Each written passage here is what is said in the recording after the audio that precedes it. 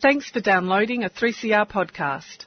3CR is an independent community radio station based in Melbourne, Australia. We need your financial support to keep going. Go to www.3cr.org.au for more information and to donate online. Now stay tuned for your 3CR podcast.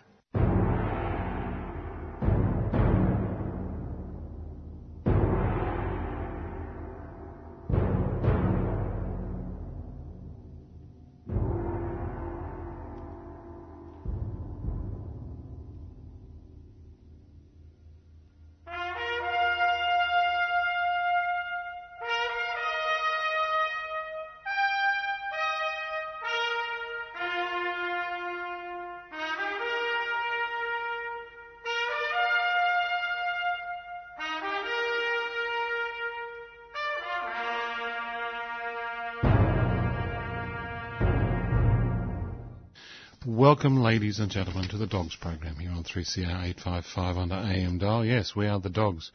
We are the Defenders of Government Schools, DOGS. We've been around for decades now, and we need to be around because the government schools have required defending and continue to require defending, and they certainly require defending this week. Government schools are one of three systems in Australia. For those people who aren't native to this country, we have three systems of education. We have the government system of education, which is open to all and offensive to none. And we have the education system run by the Catholic Church in Australia, which is not open to all and is by definition offensive to those people who aren't Catholic. And we have the independent school system, which is not actually independent. It's dependent upon taxpayers' money. The vast majority of the independent school system is sectarian in nature. It's attached to one religion or another, or one church or another, from Scientology to Exclusive Brethren all the way around to sort of mainstream Protestantism. They all get together and call themselves independent, although they are, of course, no such thing. English language is a wonderful thing. You can call yourself independent. It doesn't mean that you are.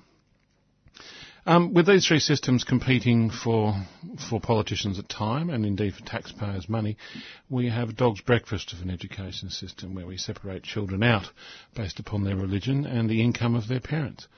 This has serious consequences, both for our nation as a whole moving into the future, but also in terms of social divisions. If you divide the children up at birth based upon their religion and the wealth of their parents, then of course you create and foment social divisions into the future. Now today we're going to be talking about nothing particularly philosophical. We're going to be talking about stuff that's practical. We're going to talk about tax. Jane's done some investigation on a particular school, an independent school, I think, called Loreto Kirribilli up in Sydney, and everyone up there is worried about the taxation implications of potential malfeasance. But down in Victoria, there's something interesting is happening. Aspirational people who have money, have decided that they, in increasing numbers, are going to send their children to government schools and not send their children to private schools, to not segregate them out on the basis of other parents' incomes or indeed religion. And this is an interesting situation that poses actually, again, some philosophical and practical questions which we're going to examine today. And of course we're going to be talking about, as we always do, the incredible tortured rhetoric that you hear from various private school advocates, and especially gets very tortured when the independent schools and the Catholic schools fight each other. When they fight each other, it really is just fun to stand back and listen to the rubbish that comes out of their mouths. And we'll be investigating that in detail as well through the program. So yes, talking about state schools in Victoria, talking about Loreto Kirribilli, and of course the fight between education systems. But you are now listening to the Dogs. We are the Defenders of Government Schools. After a few messages, I think we should listen to what Jean always has at the beginning of a Dogs program, which is her press release. Jean, what number press release is this? 751. 751. So that's actually 751 press releases that the Dogs have released on the air on 3CR 855 on the AM dial. Yes, over the months and over the years and indeed over the decades. And if people want to find out more about us, they can go to www.adogs.info, and if they want to go back to press release number 1, if they go to the press release section and go to the archive, they can go all the way back to 1998, would you believe? Absolutely, you can read them all if you've got a spare couple of months. But After these messages, we're going to find out what's happening up at Loreto.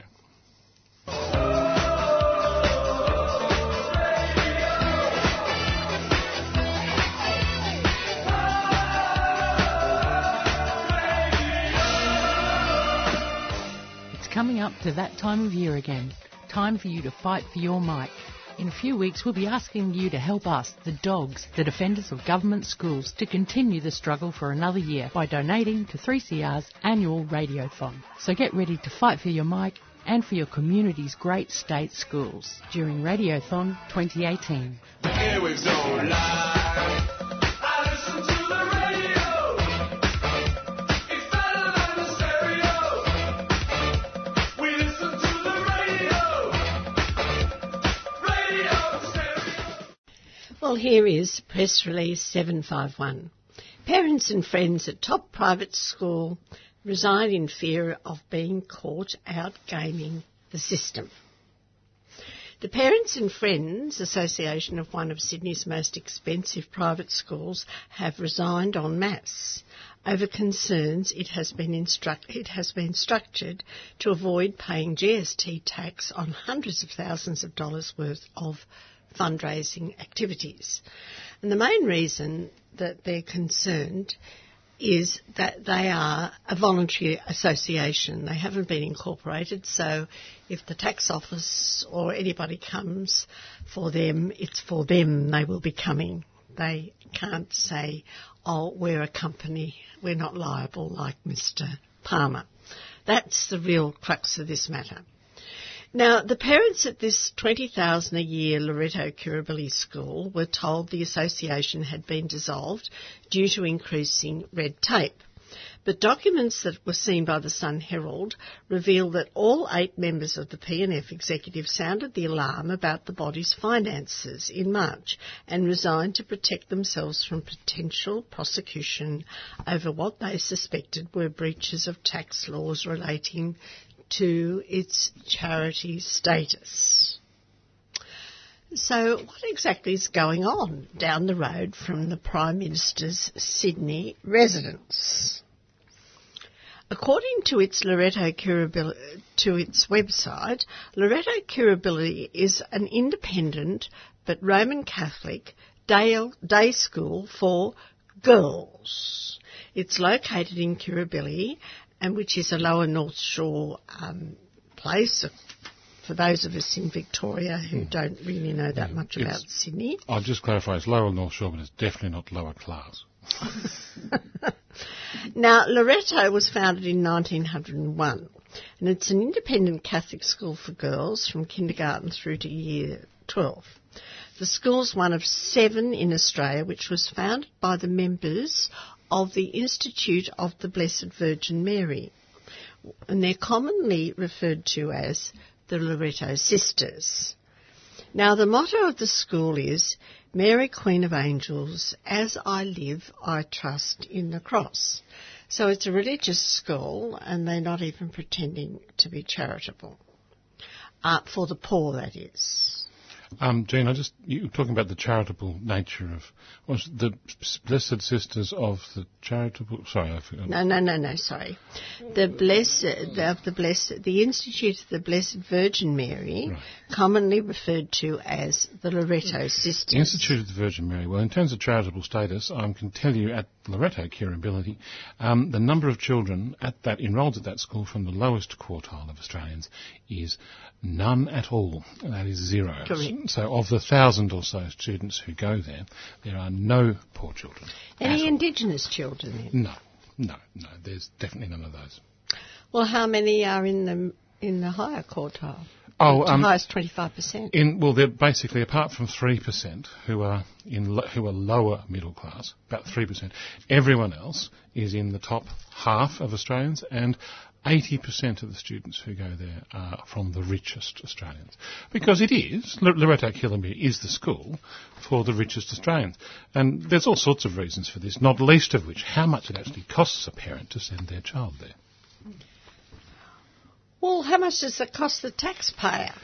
I get it out at about 9 million. Is that what you're seeing on your For computer? for a student, for a school which teaches very, very rich children, in terms of taxpayer funding, yes, it's around about $9 million a year for 1,000 students.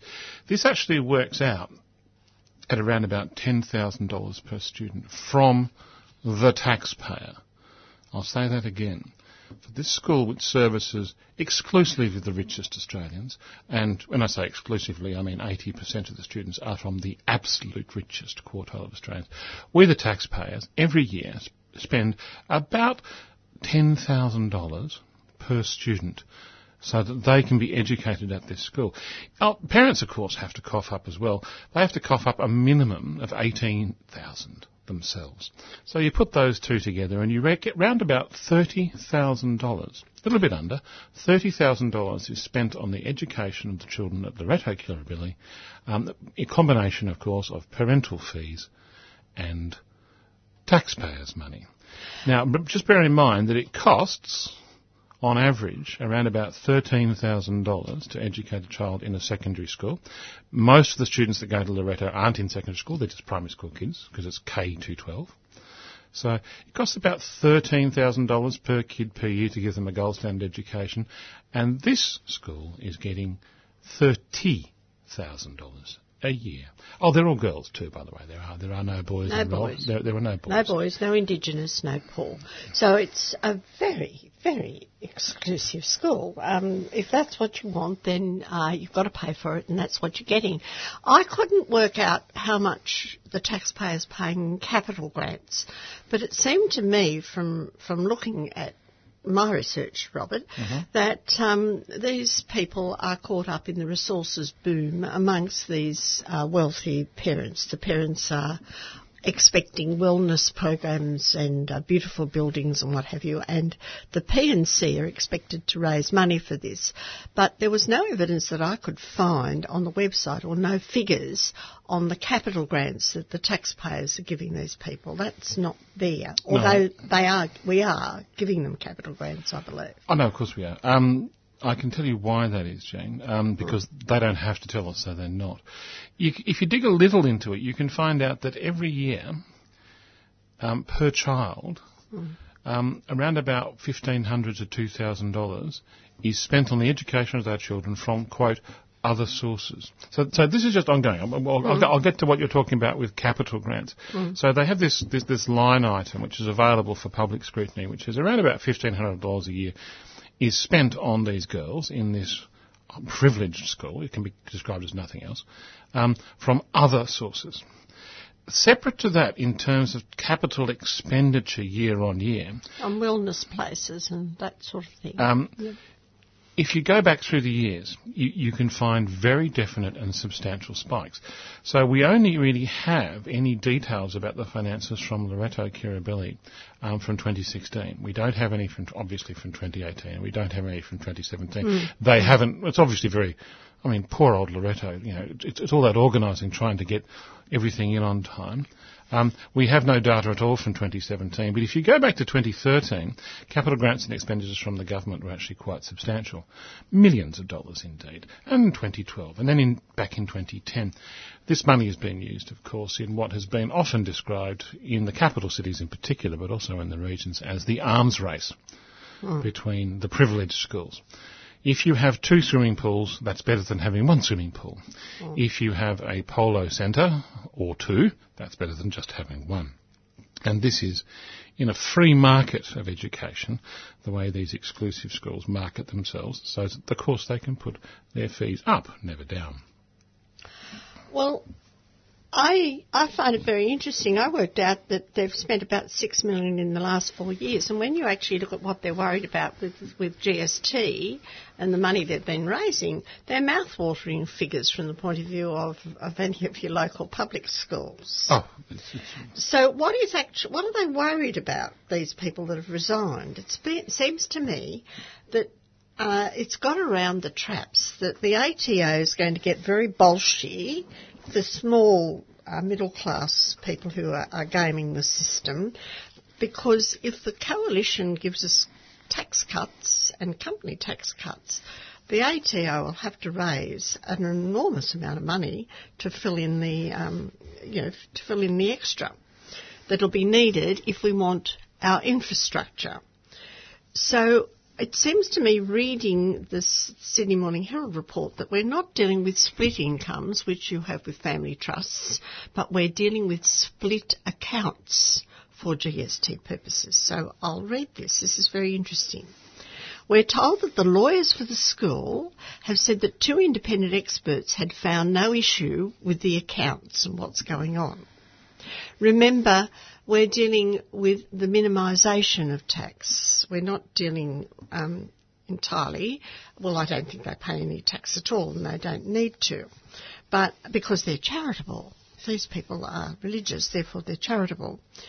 But in a letter to the principal, Anna Dickinson, the committee leader said that the 3 ABNs have been registered under its name by the previous P&F committees to avoid the compliance burden of even registering for GST.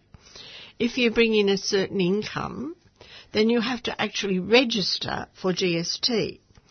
So they have to pay the GST and they might get it back. But they have to register if they raise $150,000.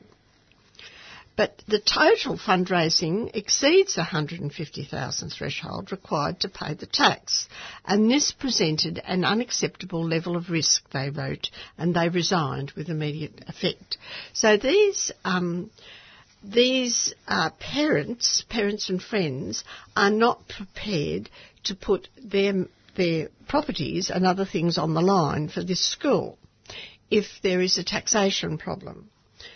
Remembering that they are a voluntary association, they are not covered by the school, which is a charitable institution and which probably is also incorporated. Now, furthermore, the statement by the members of the Executive Committee attests to the accounts having been prepared to give a true and fair view of the financial position and performance of the P&F Association, and that yet this is clearly not the case, the letter said. Instead, they appear to have been prepared to avoid having to register the P&F Association for GST. Well, this means, of course, that they're raising a lot more than $150,000, doesn't it? How many of our little public schools are able to raise more than $150,000 a year with their selling of chocolates and fairs and things? Now, accounts at this North Shore school, which actually receives $9 million a year in government funding, show that the P&F raised $200,000 in 2015 through its activities, including the spring fair and the men's dinner, and a further $111,000 at the annual silent auction and winter dinner. So the confidential advice from Deloitte Private in 2016 said, so they're able to employ these very expensive accountants. Their accountancy bill must be pretty substantial too, I would suggest. They said that the P&F had registered a separate business number for each of its major events and treated them as separate sub-entities for GST purposes. So you've got split income, if you like, for GST purposes. If you have $111,000, which is less than $150,000, then you're going to be paying much less GST on that than if you put that together with $200,000. You have to pay GST on $311,000. Due to the growth of turnover of the combined silent auction and winter dinner, we're told the P&F Association was contemplating registering another separate ABN for the silent auction so as not to exceed the GST turnover threshold for the winter dinner. Now, the P&F had sought advice from Deloitte in 2016 as to whether it could register yet another, a fourth ABN. And Deloitte advised it could not, and furthermore said that the association really should register for GST. But a loophole in the law also meant that the PNF could avoid GST if it held no more than 15 events a year and treated them as input taxed, Deloitte told Loretto's business manager in a letter dated April the 13th, 2016. So Loretto, like a lot of Catholic schools, of course, has got a business manager who understands how to play the tax system. Now, last year, we're told, it raised that's in 2017, the PNF raised $327,000 in donations, and they donated $147,454 to the school for air conditioning, a new sound system, and a school bus. I can almost hear the salivation of some of our listeners who have children in a public school and have to raise money just to pay for basic learning facilities.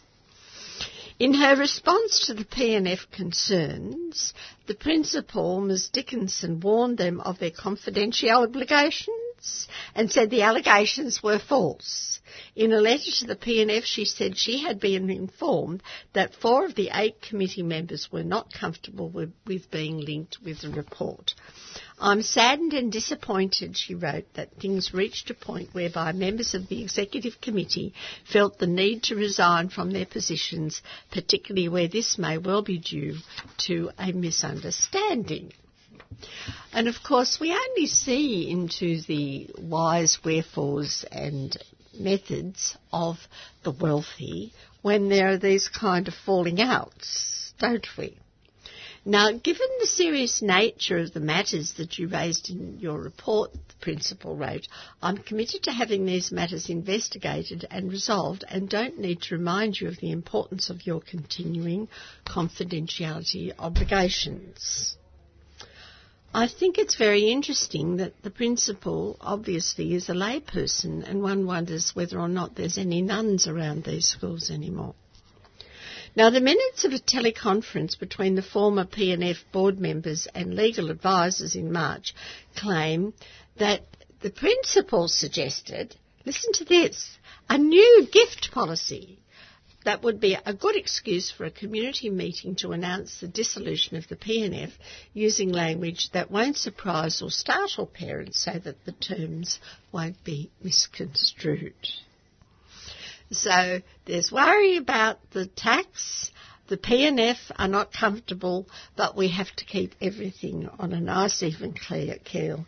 You mustn't frighten the horses, namely the parents. She urged the PNF members to return to the new body, and if you want to be the leaders of the next entity, I'd be greatly appreciated because it will appear at the surface that there's been no change, she said. The ACNC, which is the Charities Commission, knows that the charity is trying to do the right thing. Non-compliance is common and can be managed, not usually penalised against individuals, she said. I'll read that again. It's very, very interesting. The Charities Commission, the Australian Charities Commission, knows that the charity, and Kirribilli is a charity because it's religious and educational, but it doesn't, of course, it's not charitable in the sense that it looks after the poor, but the charity's trying to do the right thing. And non-compliance with tax matters is common, is it? Well, that's very interesting. And can be managed, and it's not usually penalised against individuals. That is the view of the servants of the wealthy, because the principal is a servant of the wealthy. That's how I would regard her myself. Now, as an unincorporated association, as I've pointed out, the PNF was structured so that liability for its debts and defaults fell on its members and not the school, leaving some of the members concerned that they could be found in breach of the Corporations Act if they became insolvent. There have been significant changes in laws and regulations which have made it increasingly burdensome and onerous for parents wishing to be involved in official roles in the P&C associations. So under the new model that the principal's going to set up, the school will take on the legal responsibility for the P&F, for the administrative, financial and compliance obligations, and the parents and the volunteers will be freed up to focus on what they do best, building relationships within our community and undertaking fundraising activities to enrich our school. Now, up to 2,000 school parents and citizens associations are registered separately as charities, and an ACNC spokesman said that to date the charities regulator has not revoked the charity status of any such organisation. So these parents really didn't need to resign or get their knickers in a knot, and yet some of them did, because perhaps they are simple-minded enough to see that what's going on is a bit of a rort, that the wealthy are wealthy because they know how to scam the system. Now, Federal Education Department figures show that Loreto Kirribilli is one of the most overfunded schools in the country. It's netting an extra $5 million in 2014, which is 187% of its allocated schooling resource standard. And it submitted plans for a $103.3 million redevelopment in February, including a 5-storey innovation centre. So that's where the money's going. And listen to this, an outdoor rooftop learning terraces so that the children can look over the harbour, I assume. And they asked parents to help to fund the redevelopment. So there you are. Very interesting. For those of us at 3CR, it's always fascinating to find out how the other half live, move the system and have their being.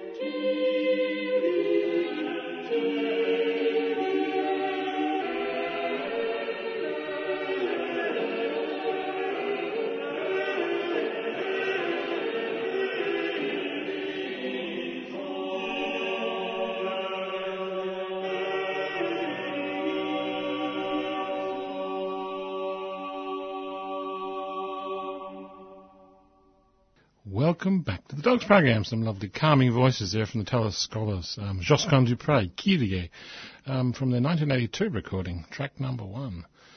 Yeah, so that's calmed us down, so we need to, after what Jean was telling us about how the other half live. While Jean was sitting there telling us all about the capital expenditures and this and that, I've been doing a little bit of digging into their books. With what little information there is available to the public.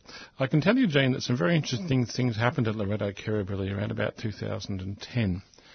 Loreto Kirribilli, a wonderful charitable educational organisation, took out a loan for $6.5 million and took some money from their other column, a mere $21 million, and embarked upon a massive capital works program with $500,000 of taxpayers' money as well. That loan, $6.5 million, they paid it off in 2 years. Wouldn't it be nice to take out a loan for $6.5 million and just pay it off in 2 years? I don't think there's interest. I think they're interest-free loans. I'm not sure about that. I cannot tell you one way or the other, but I think it's fascinating. So, in those years, and I think it's going to come up, there was over $30,000 paid for in combination by the taxpayer and by the parents, but only $12,000 a year was actually paid on the girls at the time. The rest was diverted to capital expenditure and servicing loans. Now, I think if you go to a state school and you go, well, I want the money spent on my kid. No. We're going to spend the money that's allocated on servicing a loan. I think you'd be a little bit grumpy at the principal.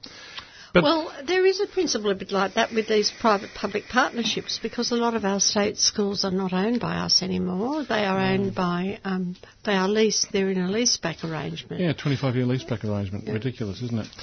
Well, moving on, because I promised earlier on that we were talking about state schools in Victoria and how good they are. Well, maybe the fact that we do state schools or grade schools every week here on the Dogs program has got something to do with it, but obviously some people are listening because the enrolments in state schools are going up. Enrolments in private schools are going down in Victoria, in fact all across the country. I don't actually think it's all to do with our little effort here on 3CR, 855 on the AM dial and promoting public schools, but we have a little part to play. Follow the money. Follow the fact that people don't have the wage growth they used to have, and the people can't pay the mortgages that they're supposed to pay to just put a roof over their children's heads. Yes, indeed, Jean. So this has been a fact in the last 4 years. And because it's been going on for about 4 years, there's been a jump in enrolments in the state school system. And it's likely that this is actually going to continue. It's also, there's a fall in enrolments, has been over the last 4 years in the private school systems in Victoria, and this is also likely to continue. The shift actually began about 3 years ago. When we here at the Dogs program said, this is what's happening, that's what was happening. Whether you believed us or not at the time doesn't matter anymore, it's just history that it is. And this has actually followed a steady 20-year decline in the proportion of families choosing to send their children to government schools. This trend is now reversed in the last 3 years. What we're seeing now, according to Henrietta Cook when she wrote in The Age last week, what we're seeing now, she says, for the first time in more than 30 years, is actually a significant increase in parents actively choosing to send their kids to a government school. Now, Victorian schools will actually have to accommodate a staggering 1 million students. 1 million students in the state of Victoria in 2020. The state and non-government sector will both play important roles, according to the Minister, Mr Molino. The Australian Institute of Family Studies Director Anne Hollands suspects that, as you quite rightly point out, Jean, that the costs of living, housing unaffordability and stagnant wages growth could actually be driving families to state schools. She says there's a whole lot of economic issues families will be weighing up in terms of where they put their money. And they're not going to throw it up against a wall of Loreto Kirribilli as much and as often as they used to. She also says maybe we have reached a tipping point. And people are saying we just can't afford to send our child to a private school. And she also believes there's a mini baby boom going on in Victoria at the moment, in the primary years in particular. And parents' overall confidence in the government education system is actually being boosted by the fact that wealthier people are now choosing to send their children to state schools. So we said, well, it's good enough for them, it's good enough for me. And there's a follow-on effect, there's a follower effect. She says, in the past where it might have been just a last resort to send your child to a state school if you were an aspirational parent, now it's actually considered to be quite a reasonable thing to do. There's various parents have been doing this, and this is a trend. It's an anecdotal trend, which we spoke about 3 years ago, but it's also now a statistical trend. So, if this is the case, if students are going away from the private education system to the public education system, a dilemma, and a very serious dilemma, presents itself in terms of the way the education system, the state education system, treats this influx of parents.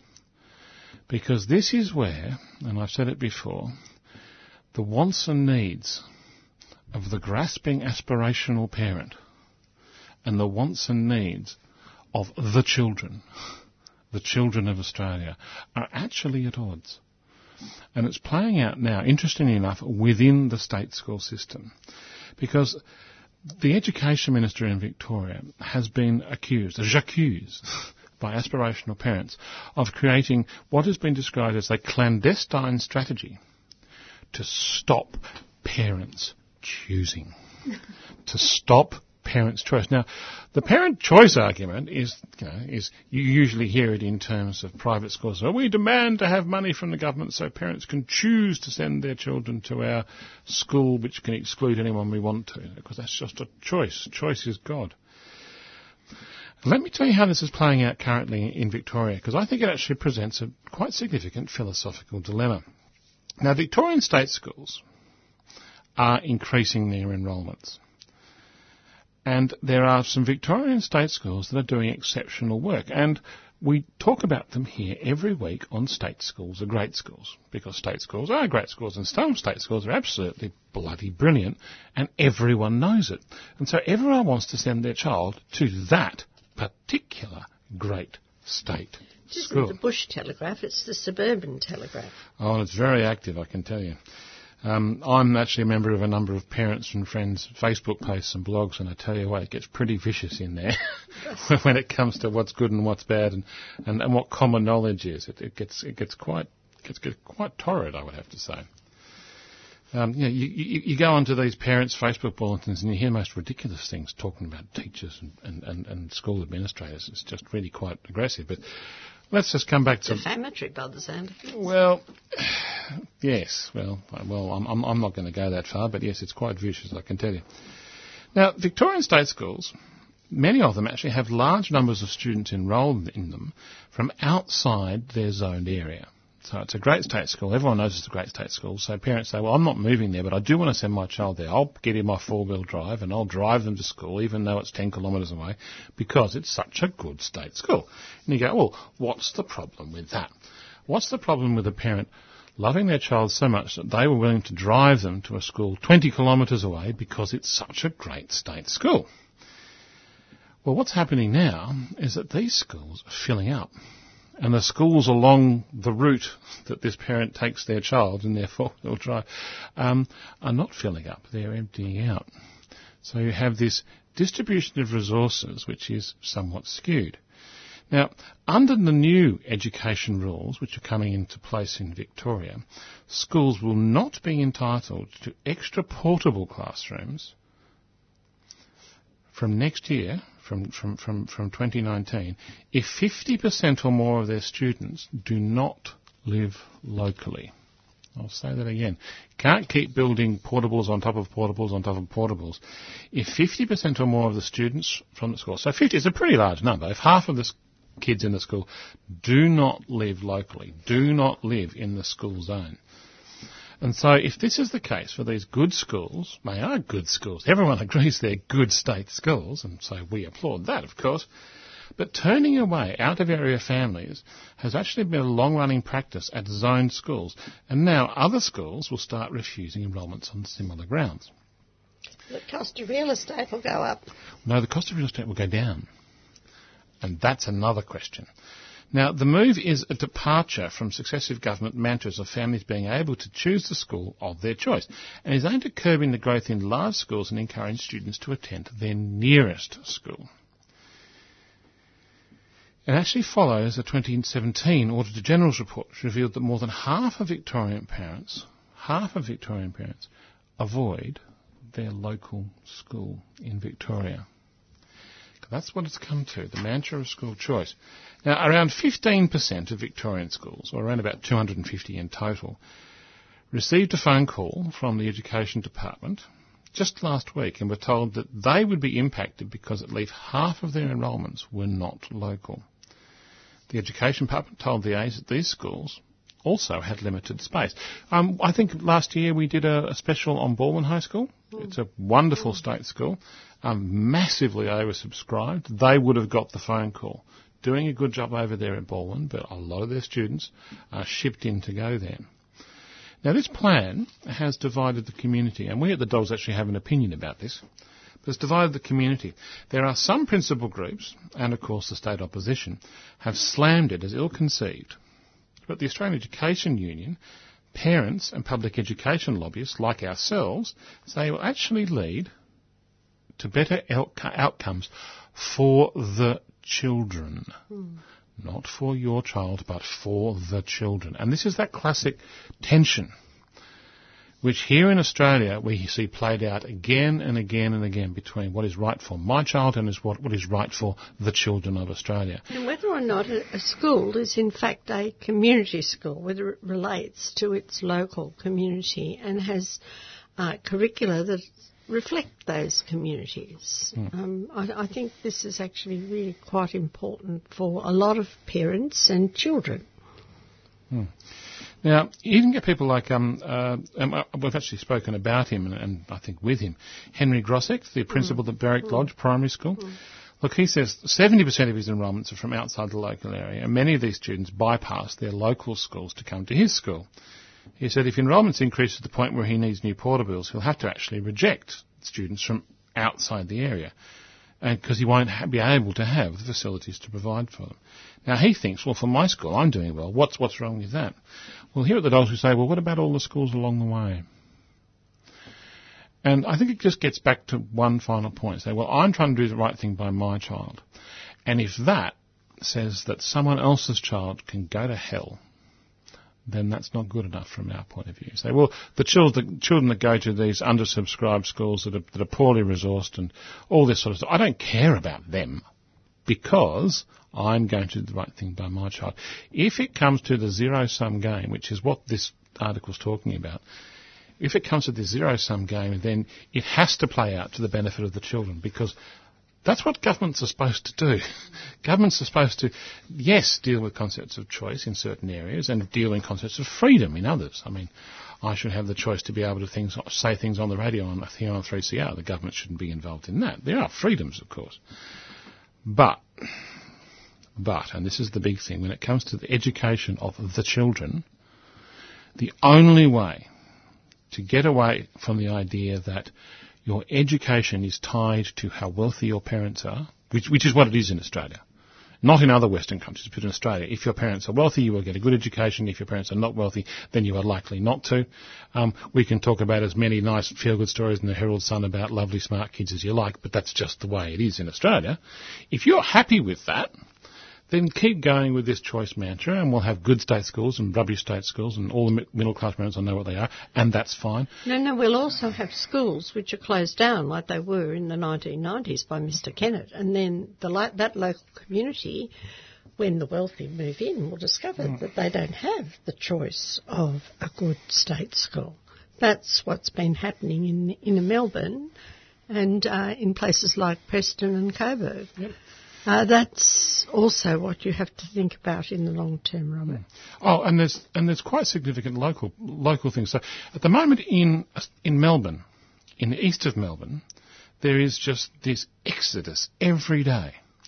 Every day, thousands of children who live in the city of Knox, in Melbourne's outer east, get onto buses and go into the city of Monash, which has educational enclaves in Glen Waverley and Mount Waverley, where the good, inverted commas, schools are. And the education department's going to shut this down. They say, well, no, you can't. No, there are good schools in Knox. We're going to give you money to make them good. We're going to supply money to you to do this.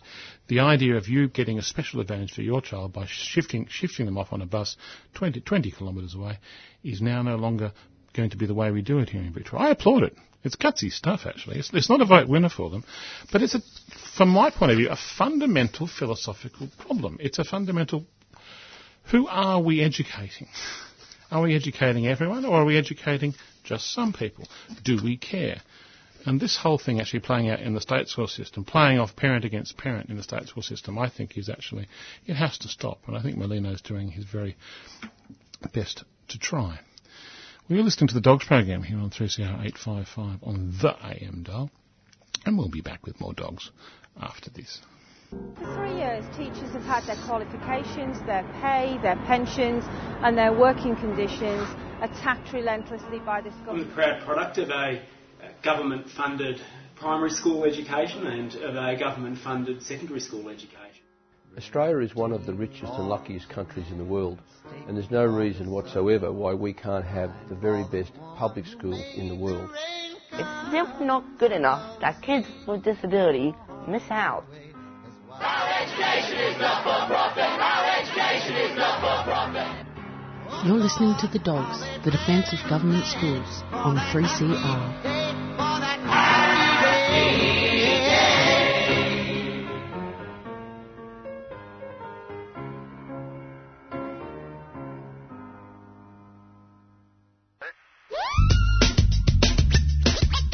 Every week on the Dogs program we have a special segment to show a different state school is a great school. State schools are great schools. School of the week. State school. School of the week. Great state schools. State schools. School of the week. School for the week here on the Dogs program.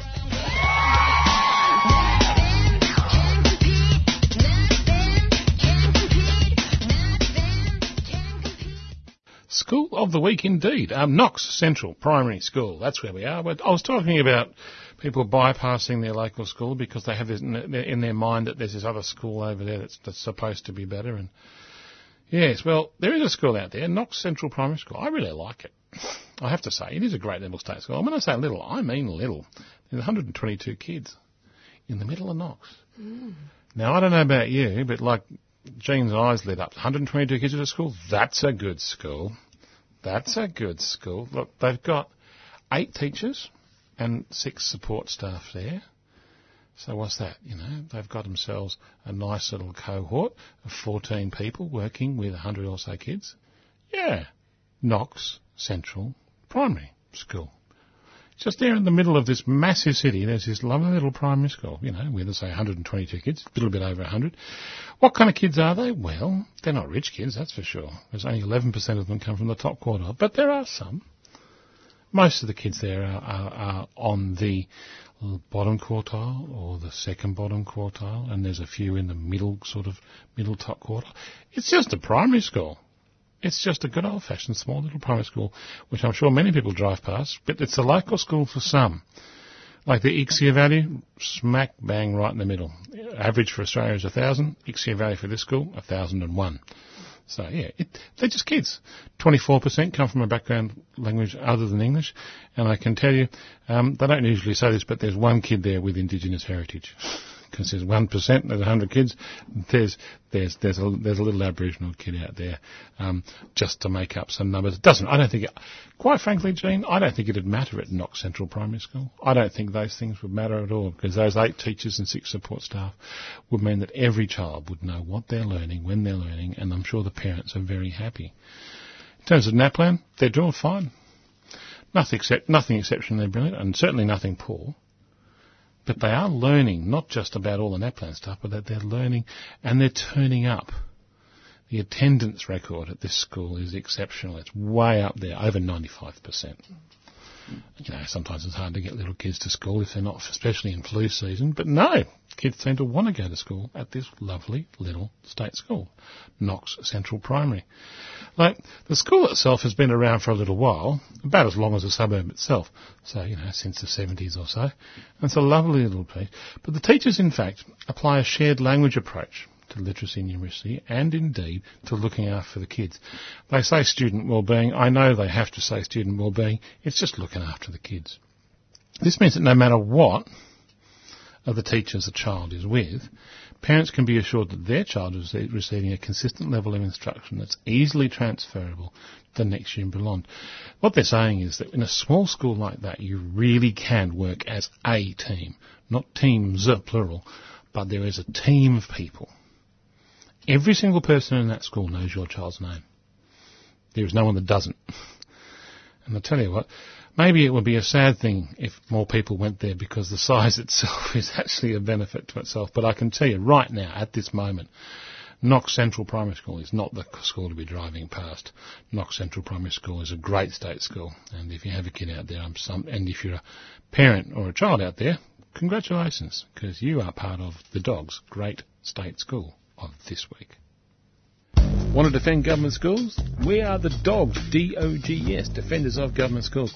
Every week on the Dogs program we have a special segment to show a different state school is a great school. If you're a parent, or if you're a kid, or if you're involved in the school in any way whatsoever and you love your state school, give 3CR a call. We want to hear about these schools that we're defending.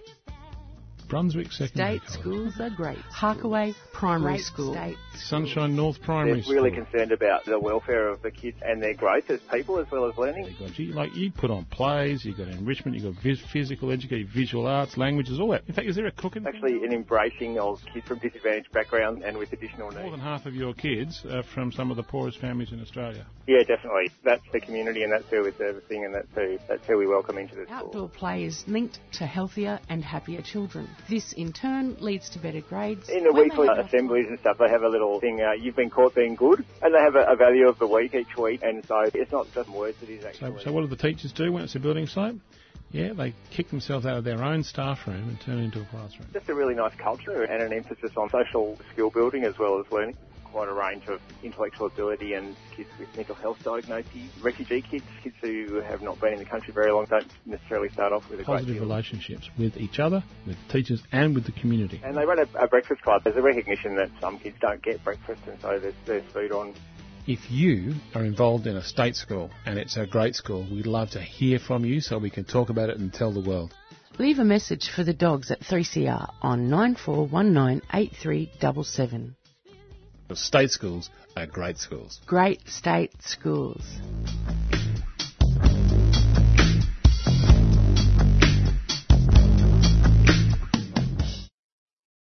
Yes, the Dogs. Wonderful thing to have us here.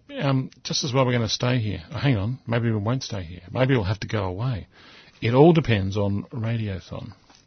Radiothon in a couple of weeks here at 3CR.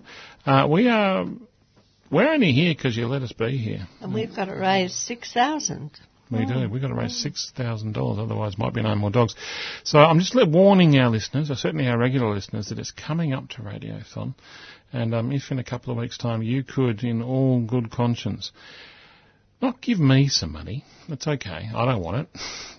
Don't give Jean any money. She doesn't want it either. But if you give 3CR some money, to keep us, not just us indeed, keep all of the 3CR programs on the air, we'd appreciate it. Or you can give the money to me to give to 3CR. That's true. So if you know Jean, you see her in the street, give her some money, and she's a very trustworthy person. She'll pass it straight on to 3CR. But in the weeks to come, we are going to have to harp on about this, and certainly on our Radiothon show, because you don't hear what we have to say anywhere else. It's important that our voice is heard. Now, I'm the person with the voice saying that I have an important voice. So maybe you wouldn't be listening to me so much about saying how important I am, but I can tell you Dale, our producer, really likes the fact that we're here doing it, and I know there's many listeners out there. So for the listeners, please support 3CR when it comes to Radiothon in a couple of weeks. But if you're interested in what we've had to say this week, you can actually find out about us at our website at www.adogs.info.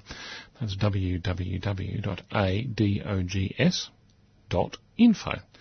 Or indeed, if you can't remember that, you can just go to the 3CR website, which is at 3cr.org.au. That's 3, the number, cr.org.au.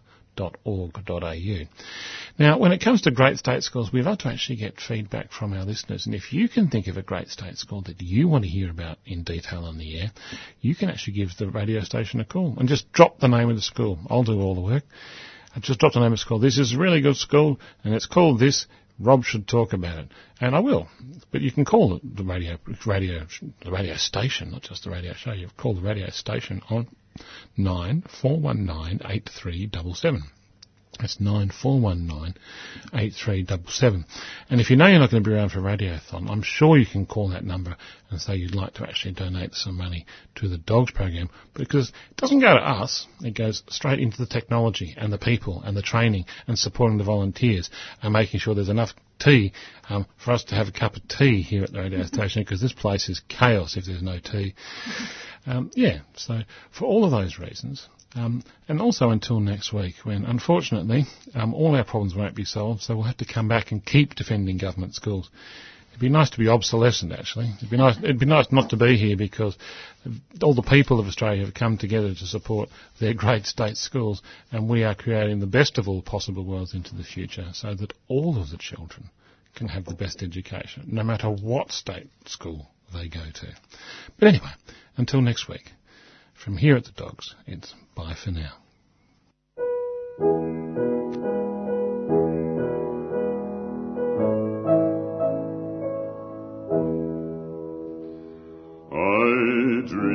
I saw Joe here last night, alive as you and me. Says I, but Joe, you're 10 years dead. I never died, says he.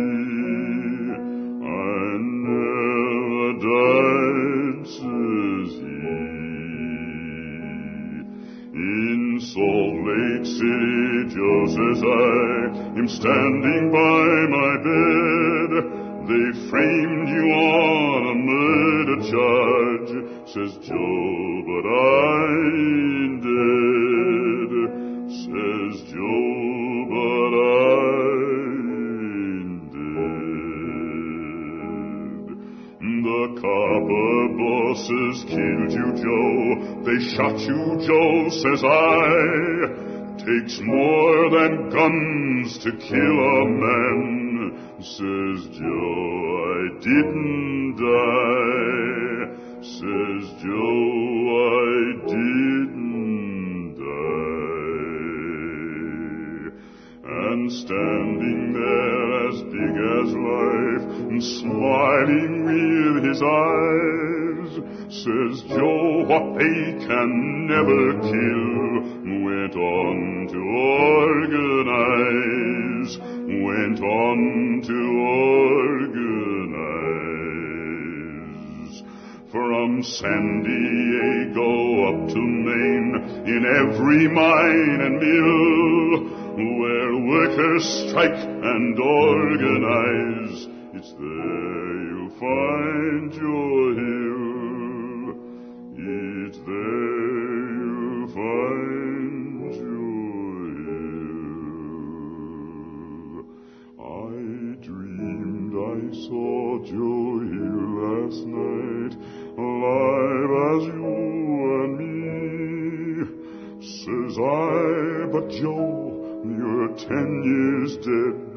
I never died, says he.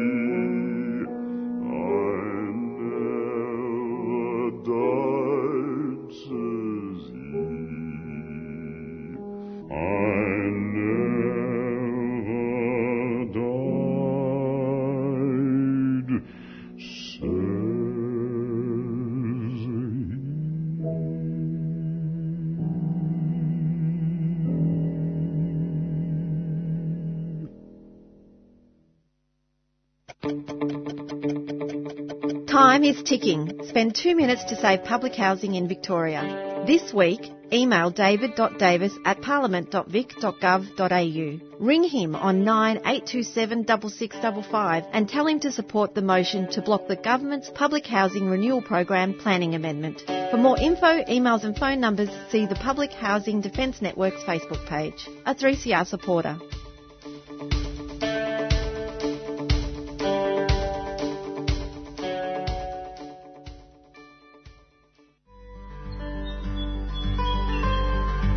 "2018 marks 20 years since senior traditional owner Yvonne Margarula invited supporters to come to Mirarr country within Kakadu National Park to blockade the proposed Jabiluka uranium mine. Thousands answered the call.